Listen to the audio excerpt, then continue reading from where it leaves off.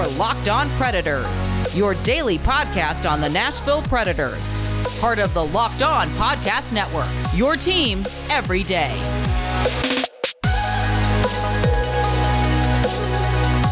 Welcome in the Locked On Predators podcast. Justin Bradford, Matt Best.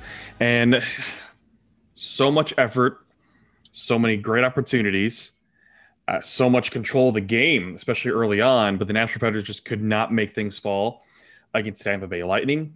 And Tampa Bay just showing how good of a team they are, just taking advantage of chances that were given to them.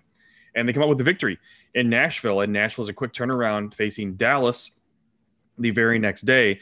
But Matt, overall in this game, the Nashville Predators, I mean, there were moments where they just were pouring it on Tampa. And Andrei Vasilevskiy was just standing as tall as he possibly could and pouring it on in a way that was actually impressive. And you could tell just based on Twitter, the crowd reaction, the arena, so many Predators fans, that everyone was pleased with the overall effort given. And you don't see many people that are upset with the loss because the Nashville Predators played really well in this game. They just could not get the puck to fall in their direction. Yeah, and this is going to happen against upper echelon teams where they have an elite goaltender. You're not going to be able to beat Vasilevskiy even on a fluky goal on his best nights. And this was one of Vasilevsky's best nights of the season. I do just want to talk about that Ross Colton goal. The assist by Yanni Gourde was absolutely disgusting. Yeah, it was. What a play. I'll give credit where credit's due. Ross Colton also coming out just guns blazing to start his tenure this year with the Lightning. Very, very good. My quick takeaways from this game, Rem Pitlick looks good. Going Rem to the Pitlick net, baby. Looks very good. Driving to the net. Going to the net, having the awareness, shooting the puck and smart opportunities instead of just firing the puck because he's scared. I keep trying to remember that Rem Pitlick is 24 and he's not like a 20-year-old, like starry-eyed youngster. So it's nice to see that he's not just too overwhelmed by the NHL. He looks like he fits. This isn't to say I'm not as high on Pitlick as a lot of people are in terms of, we'll let him play the number one center right now while everyone's injured kind of thing. No, I don't want to see that. I want to see him eased into it a bit. Third line center, second line center, sure. I get like if he does play first line center eventually, the minutes might not come with it, which is okay with me. So whenever we're talking about first, second, third line kind of things, just keep in mind we're also trying to equate the minutes to it. I'm looking at it now. He had 10 minutes, 23 seconds time on ice. I'd like to see him by the end of the season, assuming he sticks with the team and gets consistent playing time. Around the 14-minute mark would be nice, and him getting 14 minutes a night and playing every night would be kind of nice. And what I did like, too, is they put him on the wing. I think that allowed him to be a little more freewheeling in his game. To drive to the net like that because he didn't have to have the responsibility of being a center, which helped him look better too, utilize his speed even more. And what I'd like to see as well, just getting more minutes means getting some power play time. Get those youngsters out there because they're going to need to develop that way as well. But yeah, Rem Pitlick, I mean, you could tell everyone was noticing it because in the first period alone, he had 3 really good chances. They were trying to get him the puck too. Like he was going to the right spot and trying to get to the puck. And if you look at just the heat map of where the Predators were getting so many of their shots off, yeah, they had point shots, but the deep red is right in front of the net. And plenty of those were due to guys trying to get it to Rem Pitlick. Yeah. And that's what happens too when you dress some bigger bodies in the lineup. And when you don't have those skilled players, you kind of have to revert to the basics, which is fire it at the net and hope you get a garbage rebound and chuck it in.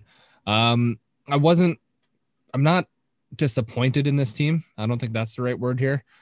I think I'm more so just, this is kind of what you would expect undermanned against the Tampa Bay Lightning.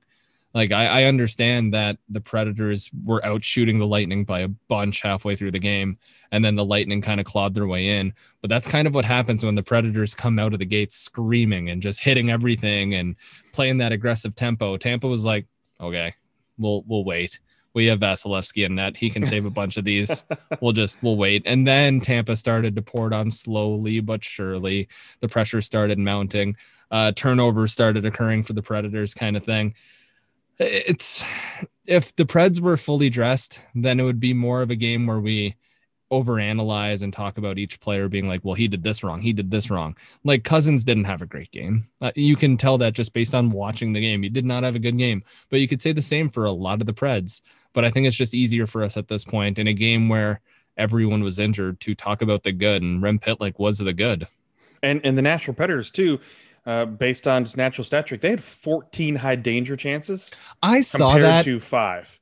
and I don't believe it. And Why usually don't I you? don't. No, no, dude, that's totally accurate. No, I think the 14, I believe. The Yeah. 5 from the Lightning, I don't believe. I think that number should be a bit higher. The Lightning overall, just especially most of the game, they were taking a lot of perimeter opportunities. I They still really think it weren't. should be a tiny bit higher. I'm not They really, asking for like 10 to 14 or anything like that. I'm okay, asking for like 2 or 3 more. That's like it. 7. Even Yeah, like then, it just shows yeah. the Nashville Predators. They were given the roster they had, they were doing everything they possibly could. Yeah. There's not No, much this was more overall that you could have asked for from the Nashville Predators in this game. no. And you're going to see more turnovers and more blaring bad plays because you're playing guys more minutes than they're used to. You're giving them an opportunity that they're not accustomed to. Like the Nick Cousins plays that I keep bringing up, he doesn't usually play that much. He doesn't usually get offensive zone starts that frequently. So he's gonna mess up because that's just not in his wheelhouse. And the same can be said for a lot of these other players. The only glaring issue I saw was just play Pitlick more. That was it.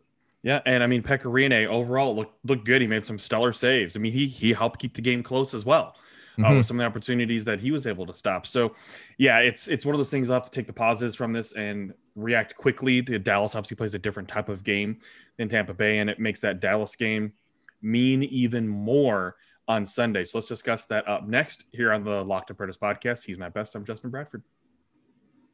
Let's talk about bets, baby. I'm done singing right now. You definitely thought I was going to say something else. Great song, though. Bet Online, the fastest and easiest way to bet on all of your sports action. You can bet on baseball. There is a ton of games every single day, and it's beautiful. I love it, except for when the Blue Jays get rained out 3 hours later and have to play, and then they pour in like 13 runs in 3 innings. You love it. Bet Online covers everything. NBA, baseball, like I said, awards, TV shows, reality TV, politics, anything you can think of, they have it. And it's not only bets. They have props. They have futures. They have a bunch of stuff for you. If you don't know what any of that means, tweet at me at Best of Matt and we'll help you out. But speaking of helping you out, BetOnline is going to do that. And they're going to give you a 50% welcome bonus on your first deposit when you use promo code Locked On. That's LOCKEDON at betonline.ag. And that 50% welcome bonus, you give them $100, they give you 50.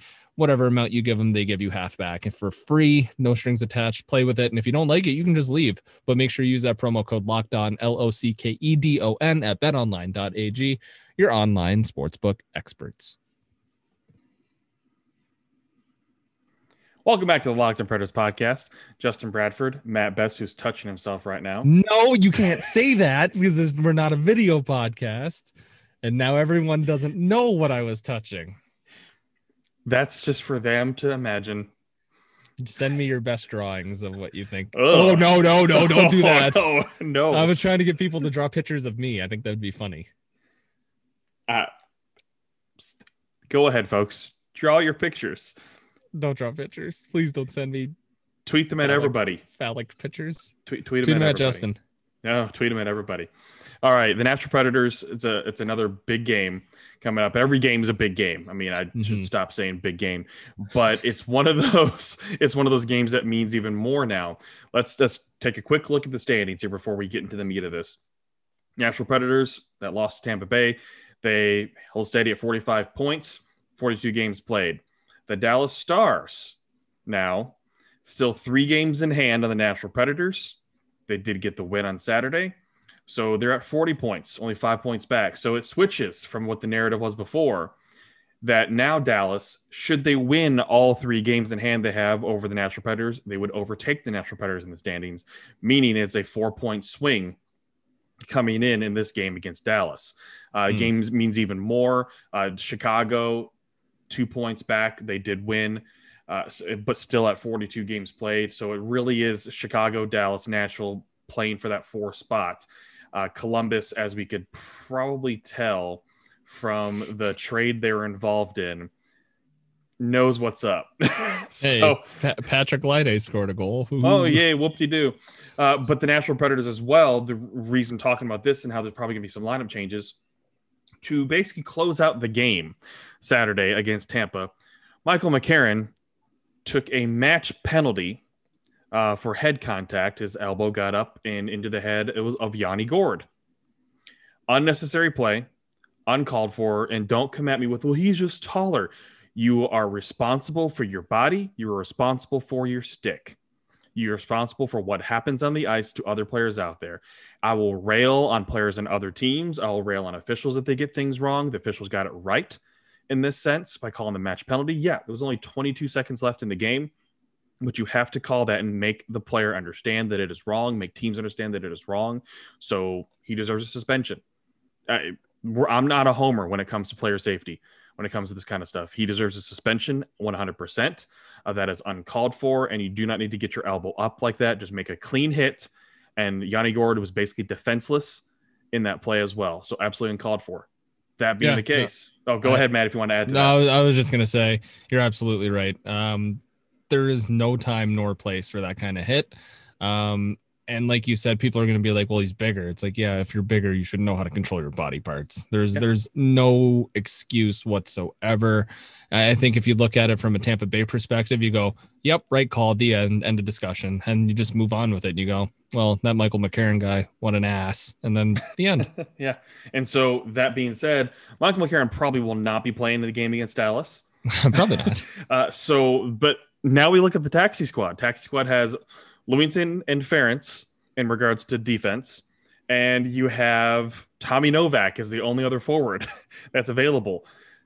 So will this team run 7D like they did previously against Detroit, or do they put Tommy Novak in for yet another rookie to get an NHL debut? I mean, this is a year of NHL debuts for the Nashville Predators.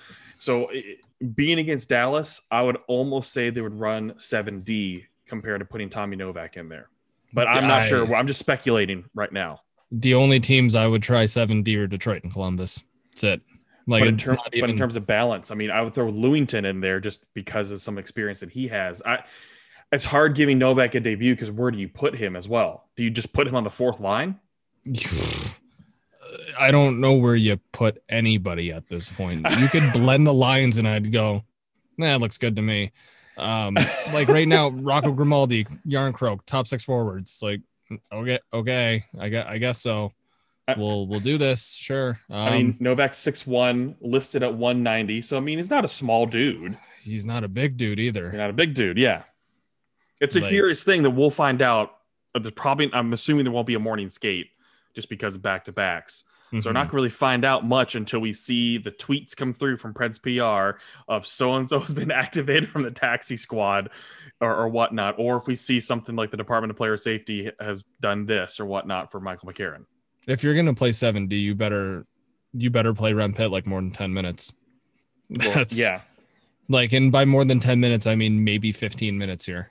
But this is a legitimate discussion, right? I mean, it is because they're running out of players. And I mean, it's almost too soon.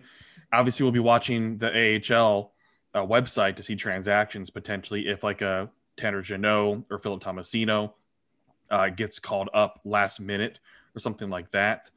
So I'm not sure what you go in that case, but at least Novak's been practicing with the team since he got called up. So that should help in terms of just being familiar. But especially if you're going to put a guy on the fourth line, I would think Jeannot or Novak would be better suited there than putting a Tomasino out there, just given his body size and everything too, with the role expected out of the fourth liners for this team right now. Yeah, I also think you don't want to set Tomasino up for failure in his first go around the NHL, and I think you need to give him a bit of practice. You need to get him around the team for a lot longer than a sniff. You need to give him decent minutes, and you need to give him line mates who are half decent and can either protect him and help him or can help him score. Just like what we saw with Tolvanen when he started. He had the defensive security with Yarncroke, and then he eventually moved forward and was like, I can do my thing now. Thanks for helping me out, Yarny. See you later. Same approach needs to happen to Tomasino, which if he gets called up, yeah, I'd still be excited, obviously, because it's Phil Tomasino, electric goal scorer. But I'd also be very, very cautious and be very, very worried about him being called up at the wrong time, because that is a thing. But I also understand the argument on the flip side of call up one of your most skilled forwards in order to make a push when most of your skilled forwards are bye-bye. Oh boy, bye-bye is right. But if you're the GM, do you call Tomasino up? Not for this. Not for this. No, neither do I. I don't. I'd rather continue to see him play, getting higher minutes in the AHL, and he's putting it together, he's also growing a head of lettuce in Chicago as well. That kid has a mullet coming out of his back. That's pretty impressive for the kid, making him look much older than he is. But Tanner Jeannot, at least, too, is an offensive upside. He wasn't on a scoring streak. He's rolling. He's rolling up there, and that's another reason, too, because at least there's an offensive upside with him. He's more familiar because he's more of a veteran type of player in terms of being a pro for as long as he has been. So that would be if you're going to call him up, but then Tommy Novak, he's been practicing with the team as well. So I think those are the two options more than anything else if McCarron's not able to play. I think Novak gets first crack out of all these guys we're talking about. Here. Because he's been here, he's done that, and it's an important game. I mean, comparing the schedules between Dallas and Nashville has a way harder schedule to end up the season. Mm-hmm. It's not even close. Whereas Dallas gets Detroit 4 times, who did beat the Carolina Hurricanes. I will give the Red Wings that, but they also have Columbus. You flip over to the next month, they get Nashville again and close out the season with Chicago. Whereas like Nashville's kind of layup games, it's Chicago, right? Like that's who you got to go out, and then you got to pair against Columbus. And I don't even like calling the Chicago games layup games. No, definitely not. And I mean, funny that I called Tanner Jeannot more of a veteran type player. This is only his third year in a pro, but given all the injuries, he's a veteran. That's a vet. That's a vet. That's not an NHL debut. It's a vet. But yeah. So, all right. Interesting of what's coming up next. The Predators do have some challenging games. And I mean, yeah. Speaking of defense and all this, just real quick before we head over to the next segment, what did you think of Ryan Ellis's comeback? I thought overall he's fine. I mean, he was hustling as much as he possibly could. I think he was almost rushed in because he was even saying in post game that he didn't really get too much of a chance to skate with the guys. Yeah. I you just picked up on that too, huh? Oh yeah. I think he's a little slower than what he was, but not to the point where it's like, gotta get him out of the lineup. It's right. like, nope. His shot was still firing. Oh yeah. I'll give that. Oh yeah. It's just conditioning, right? Like if you're out for that long. We'll notice this as well with Ellis, what he said in post game, and he was in a good mood. I mean, you can always tell when a team knows they performed well, they just got beat by a better team, and they can't be overly frustrated because his mood was good. And Ellis, when they lose horribly, he's in a bad mood post game. Like you can tell his answers. But here, you could tell overall he felt good about the team, and he even noted this was big that it seems like there's a complete 180 compared to when he got injured and left. That this team, the air about the team, the energy about the team is completely different. That he felt great coming back in because the energy is better, and they know they have a chance to win games. Also because he doesn't recognize half the team now. That too, but he said it was a good way to walk in, to be a part of that and to see that more. Even though he's kind of been around, he hasn't been around as much just because he's been reconditioning to try to get back into shape. But that was a noticeable thing to be said, and for a player to say that again, it reignites the whole thing that we know that something did change. And every time it's been asked, Adam Vang has basically had the theme of asking that too, of when it's changed. And every single player that's been asked that says the road trip. Yeah. And we all know that, but it's good to have that answer be consistent now for so many people to say that. Because it's not like they say, okay, now if somebody asks about when our mood changed, we're going to say the road trip, right? They're not, It's like you're getting their story set for this. So you can tell that something did change in that trip. And it's good for them to note that and to see that because it shows too that everyone's analysis was correct up until that point and that the team was bad. Something flipped a switch in that team where they became a team that's more confident in themselves and buying in. Therefore, I'm not worried about cold takes or anything like that because the team at that point was bad. They were awful. They were god awful. They were brutal. We were considering them for a top 5 pick in the draft. Right. They were free falling. I mean, they had an 18-shot first period this game. Yeah. In what world would we have ever seen that before that road trip? Never. Why? Because their give a Nate Schmidt level has gone through the roof and they're buying into, we got to play this style tonight because we don't have X forward. Right. So we got to go rough and tumble, fire as many pucks on net and just generate chances. And that would have never happened before. I think a lot of it has to do with during that road trip, they must have had some come to Jesus moment with John Hines. And Hines was like, listen, I'm going to get fired and all of you are going to get traded. So we got to do something and just show up, even if it means we barely miss the playoffs. I'm now past the point of caring about a top pick because this draft sucks, for lack of a better term. And I really hope all these young kids prove me wrong and a lot of them come out to be flying NHL superstars. But based on what I've seen, not great. So this is just a little more semi-acceptable to finish right out of the standings because you're seasoning guys like Tolvanen. I'll take that as a victory. But my goodness, if this Jekyll and Hyde act happens next year and we're talking about it, and they go from free falling to missing the playoffs by a couple points, I'm going to be real pissed. All right. Well, up next, we pretty much dissected this game and what we see from it, much as we possibly can. But we have plenty of questions that came in from friend of the show, Kat. We're going to answer this one. It's where's the best place to sit in a hockey arena for a hockey game as a fan? That's up next here on the Locked On Predators podcast. He's Matt Best. I'm Justin Bradford.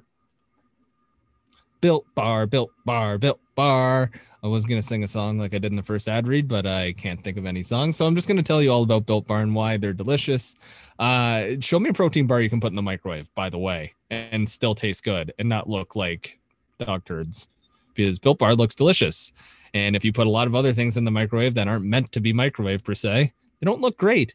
You can have a carrot cake Built Bar, put it in the microwave, have it warm. You can have caramel brownie Built Bar, put it in the microwave and have it warm. Cookies and cream, all that good stuff. Don't you dare put any cheesecake flavors in the microwave, or that's just blasphemy towards all cheesecakes. Don't do that unless you flash freeze it and make it good. Anyways, I should probably just tell you more about the product instead of all these delicious ideas. Low calorie, low sugar, high protein, high fiber, great for the keto diet.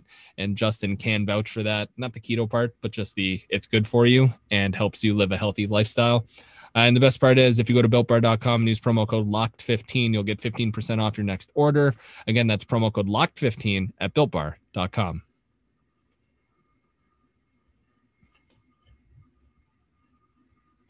Welcome back to the Locked On Predators podcast. Justin Bradford, Matt Best, who isn't touching himself this time. You're welcome. All right, this question did come in from friend of the show, Kat. Where's the best place to sit in a hockey arena for a hockey game as a fan? Now, before we get to this, I'll just say for me, it's going to depend on what type of game I'm watching. If I'm watching the NHL, if I'm watching a college game, a junior NHL game, things like that. Well, I'm setting this up. Okay. Because I want you to have an opinion as well, because there's plenty. Matt's surrounded by OHL teams. Yeah. Like, it's one of those things you can throw a rock where he lives and you're going to hit an OHL team. It's just the way it is up in Ontario and lots of parts of Canada, which is exciting. And I'm very jealous of that. But for me, it does change depending on what type of rink I'm in and everything too. So Matt, I'll go to you first. For you, where do you prefer to sit and why? See, now you're having me think about all this. I'll give you you're going to have a longer rundown on the junior and college hockey thing. So I'll give you my quick picks for that real quick. Haha. Good one. Waka waka. For college and the OHL, it's one or two things. There's no in between. I either like to be right up against the glass and watching very intently. Like if I'm watching a goalie, I want to be right up against the glass. Or if I'm watching the game as a whole, give me like far back in the 100s. So I'm looking over the glass and I can see like that kind of chest view of the game. Now, if I'm going to an NHL game as a fan, it really depends. And this makes me sound like a degenerate on how much I'm going to drink. Because if I'm going to drink a lot of beers at the game, I'm probably going to want cheaper tickets. Now, I don't mind. Okay, so Toronto prices are through the roof. How much is like the highest section, but at center ice and about halfway up? Halfway up or in the top? Halfway up, like halfway up the. So let's say there's 3 bowls. Okay. Okay. Yeah. And we'll call the third bowl the highest bowl. Uh-huh. And the first bowl the lowest bowl. Okay. Halfway up the third bowl center ice. Half of the third bowl center ice, I believe. Average. I believe actual retail price of those tickets for the Predators is somewhere between 65 and 80, I believe. Okay, so in Toronto, you're lucky if you can get there for like 150. Very lucky. Yeah. So that's usually the move if I'm going to have a few beers at the game, because those are considered the cheap seats. And I'm talking about $150 to go against like Detroit, like not a good team whatsoever. It's cheaper for me to go to Buffalo and buy tickets, and stay the night and get hammered at a bar before and after. Still significantly cheaper. Wow, I sound awful. But if I'm going, Yeah, I truly do. But if I'm going to the Leafs game and I can afford decent tickets, my favorite spot to sit is in the corner of my team, just like right around the netting. So you don't have the netting in your face of where my team shoots twice. That's where I like to be because I like watching the goals firsthand. I'm more interested in watching the offense as a fan compared to the defense. And I'd rather see the puck go in more times per chance when I'm watching in person. And I love aisle seats. Has to be an aisle seat because I have the worst bladder ever. I'm sorry if any of you've ever been to a game with me. I pee way too much. It's because you're drinking so damn much. I don't drink. I drink water. Says the guy talking about getting slammered before going to a game. I only do that when I'm in fan mode. Oh, because he turns that off. I do turn it off. Okay. I'll All turn right. you off. You already do, buddy. Oh. All right. So for me, typically for a junior game, especially for instance, if I'm scouting or something like that, I've generally liked sitting at the high part of the 100s in the corner, either corner for me, if I'm scouting, especially because I like seeing plays develop coming towards the net and seeing the action right there, but still being high enough to where you can have that overhead view. But I don't, my head gets sore from turning my head back and forth all the time. If I'm giving you the Doppler effect while you're listening, then you know exactly what I'm doing. Like center ice is great, but you're always having to turn your head. When you're in the corner, you're just looking straight at the ice. And you don't have to turn your head for anything. You just look at it. All you're doing, you're shifting your eyes where they're going. You might do slight movements, but you're not having to turn your head. So I like that corner. I'll say that it's unique, especially depending on the junior arena. Some of them are built really old school. Like Peterborough is very old school.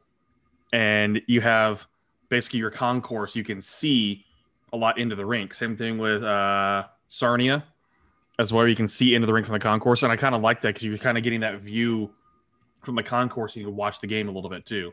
A few of the AHL barns do that too. And the Marlies, they changed it from Rico, whatever the hell it's called now. It's the same thing. And the players like walk through the concourse from their dressing room. Yeah. See, that's kind of neat and old school. For college, it's basically, for me, I'd like to be just in the 100s and everything. I like to be a little bit closer to it because if I think I want to get a pretty good view at the player, but I want to be high enough to where I can actually scout the player. For pro games, I actually do like views from the press box, except I'd rather it be center ice for the pro game. So you're getting a good equal view of everything you're watching. For me, it's hard to view it as a fan now just because I have not attended a pro game as a fan since the Winter Classic at the Big House. Holy hell. That's the last time I attended a game as a pro game as a fan. Hey, it was a Leafs game. It was a Leafs game, yeah. And I was just going to I wanted to experience it. So, I mean, I wore nothing for either team. I was just there for the experience, and I was by myself. I had a buddy who got tickets later and joined me, but he was in the complete other side of the stadium. And it was just one of those things we're happy to be there on like the 25, 30 yard line and with a decent view. So I do like the press box view. I think I know I'm spoiled with that because that actually is a pretty good view in most arenas. Like Pittsburgh has a fun press box. Vegas has a really good press box view. You are high up, but I like seeing plays develop because when you're reporting on games, you want to see how things develop because then you're tweeting those things out. You're including it in a story, you're including it in your wrap up. And I like having those extra details of the full thing of how a game looks. And you're comfier up there too. And I'm comfier because, the seats just aren't as bad. But I will say, as a fan, when I was a fan, I was in the cell block. That's where I started out, folks. I was in 303. I had season tickets there, and that's in the corner. And you're pretty high up, but it is in the corner, and I like sitting in the corners on those games. There's almost, I mean, people will disagree with this, but there's almost no bad seats in an arena unless your view is completely obstructed. Yes, and Nashville, because it's a smaller arena, there aren't any seats with actual obstructions. There are some standing room only areas with obstructions. That's why those standing room areas are a little bit cheaper. I know there are some arenas that actually do have some obstruction. New York Islanders before. The Leafs. The Leafs. Yep, the Leafs. Yeah, there's a literal blind spot in each corner where if you're hugging that wall where the blind spot is, you can't see a third of the ice. That's brutal. And you only pay like $20 less, by the way. That's brutal. See, luckily Nashville doesn't have that. There are seats people might call bad, but then it becomes on preference. It's just on preference. There aren't seats that have actual obstructions where you cannot see the ice or you're obstructed by things. Now, the only things that I will say there are some seats where are obstructed by a little bit of railing, like the protective railing from falling forward. Oh, yeah. But sometimes it's just slight adjustments. Like it's not one of those things where you're just blocked and you can't move your head to see. Kind of thing. So because the arena was built, the way it was built a little different. It was built for basketball. It was originally built and obviously fitted for hockey. That's why we don't have an actual press box at Bridgestone Arena yet. It was supposed to be built, but then the pandemic hit, and now we'll wait and see if that actually gets built now. What is your go-to, speaking of just being in the arena, if you're a fan going to like a junior game or something, what's the first place you go to in the arena? Oh, the pro shop. Yeah, that's for me too. Even if I don't buy anything, I just like to... Yeah. I shop everything. Yep. I go pro shop, I go bathroom, I go beer, I go food, I go sit in my seats, watch warm-ups, I go bathroom again, get another beer, and then sit in my seats and watch the game. Even if I don't go to many games as a fan now, which I know people are probably like, what? It's just if I'm going to a game, I'm going to do some little bit of work because that's what gets me in for free.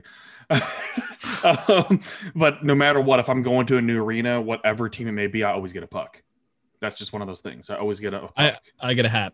That's my thing. So I need to get a puck case and everything too. So folks, if you have a good lead on an affordable, nice puck case that'll hold like 50 or 60 pucks would be great. I know those are big, or like 225s, something like that. Tweet at me. I actually saw something recently. I'll see if I can find it for you. I know they're very pricey, especially because a lot of them are custom made.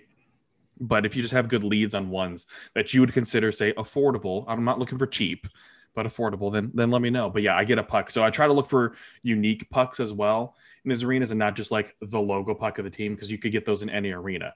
Yeah. I'm looking for ones that are only sold at that arena in that pro shop, because I know the Predators have ones that are like that, but they also have a stand that has pucks for every single team in the league. I'm like, I don't want just a typical logo puck. I want one that's unique. And I know that some teams have been doing ones that have the date on them, but I have the matchup. I like those because then it's like, this is the game I was at. I covered this game at this arena. So. Yeah. I think the move would be, if you wanted some of the basic pucks, but this is pricey now, is to have a basic puck case and then game case, right? That's just, I don't have any basic pucks now. But I do have some unique ones just from junior hockey, from college, from all these different things, from teams that don't exist anymore. I mean, I have plenty of Plymouth Whalers stuff, and that team has not been in existence for a while. I think with pucks too, like especially if you get them autographed, a lot of people don't protect their pucks that are autographed and just haul them out and stuff like that. The sun or any light will ruin that. Get a case. Yep. Get a case immediately and protect your memorabilia. We need a name for this segment, by the way. Cat's Questions, Cat's Corner. Because we have like 15 questions from Cat and now. I'm fired up. She Chatting with Cat. Chatting with Cat.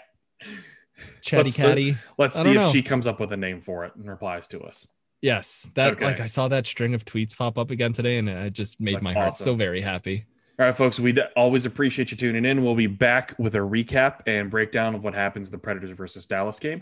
Make sure you subscribe to us on Apple, Spotify, Stitcher, Google, and give us a nice like. Follow us on Twitter. He's at Best of Matt. I'm at Justin B. Bradford, and also LO_Predators.